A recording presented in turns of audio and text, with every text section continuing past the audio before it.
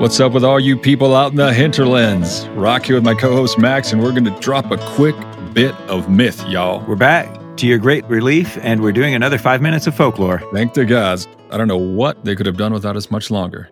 You guys okay out there? It was a tense period of waiting, I'm sure. So what are we talking about today, Max? We're talking about a creature from the rivers and oases. Oasis. That's not a word. Oases? I'm going with Oases. That's my old favorite band. It's also your funeral to go with Oases. We're going to the waters of Morocco, where we find the Aisha Khandisha. Morocco! Indeed. Definitely on my list of places to go. So we have the where, Max. We know where the Aisha Khandisha is. But now what is the Aisha Khandisha? That really is the question. And to some degree, it depends on whom you ask. Seems mysterious. Is it some type of ghost or spirit? Well, some people classify it as a type of jinn, and maybe it is, but there are other theories as well. What does it look like? Well, it's a female spirit, an ancient mythological being. She's been known in Morocco since ancient times. She's described as a beautiful young woman with legs of a hoofed animal, like a goat or sometimes a camel. She lives near water sources, rivers, wells, etc., where she seduces men and then kills them. A tale as old as time. Exactly. Song as old as rhyme. Continue. So yeah, people say she may be a jinn of sorts, but I feel like that might be because jinn are attested in the Quran, and that makes it an easy identification for her. For sure. It's just a cultural thing. Mm-hmm. I feel like she's something different and maybe older and forgotten. Maybe some sort of desert goddess. Yeah.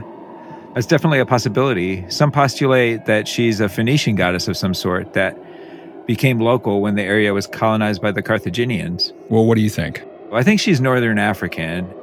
Other places in Africa have similar beings. Sudan has the Aisha Iberia, the Aisha of the sea, and the Carthaginians didn't get anywhere close to Sudan. That's interesting. She does sound like some of the jinn we encountered in episode 16, though. She sounds like a Muzayara. There definitely seem to be a lot of similarities, but she doesn't have any of the fiery qualities of the Muzayara that we know about. Yeah, the fiery eyes and nips. Those are the ones, yeah. Baby jinn be burning their mouths, yo, when they try to eat. I don't think the jinn can be hurt by fire, but otherwise. Yeah, smokeless fire and all that. I still think she's a jinn, though. Well, you have a right to be wrong, of course. Some people say she derives from an historical human woman, a countess, who led the resistance against Portuguese colonization.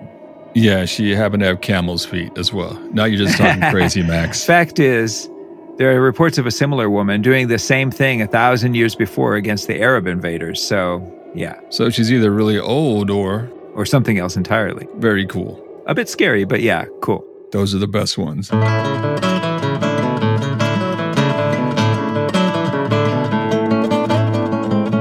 So guys, I think that's going to do it for us.